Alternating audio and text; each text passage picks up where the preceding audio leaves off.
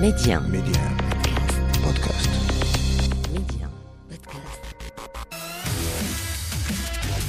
معكم يوسف شاطر في بودكاست استوديو الرياضة، أحد أقدم البرامج الرياضية بإذاعة ميديان. نختار لمن فاته الاستماع والمتابعة مقتطفات من أبرز الحوارات وأجود الملفات والأخبار الحصرية.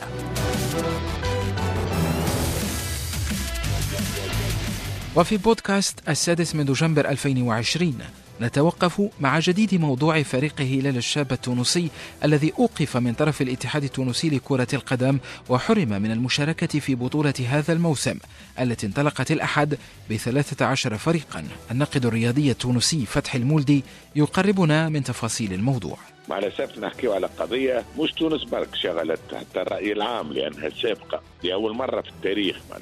لأول مرة في التاريخ فريق في البطولة المحترفة الأولى، فريق عنده تاريخ استثنائي، فريق سكسس ستوري، فريق منذ 6 سنوات كان في الهواة، في 6 سنوات يقفز 5 درجات ويكون في الرابطة المحترفة الأولى في تونس، يلعب مع الترجي والنجم الساحلي والنادي الإفريقي.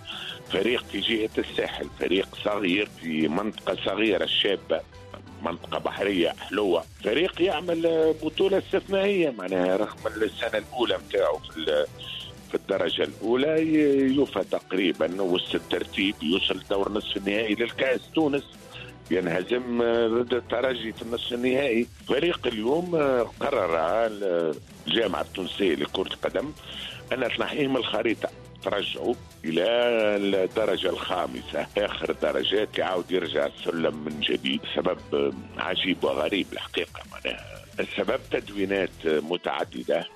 إدارة فريق هلال الشاب في خلاف مع رئيس الجامعة.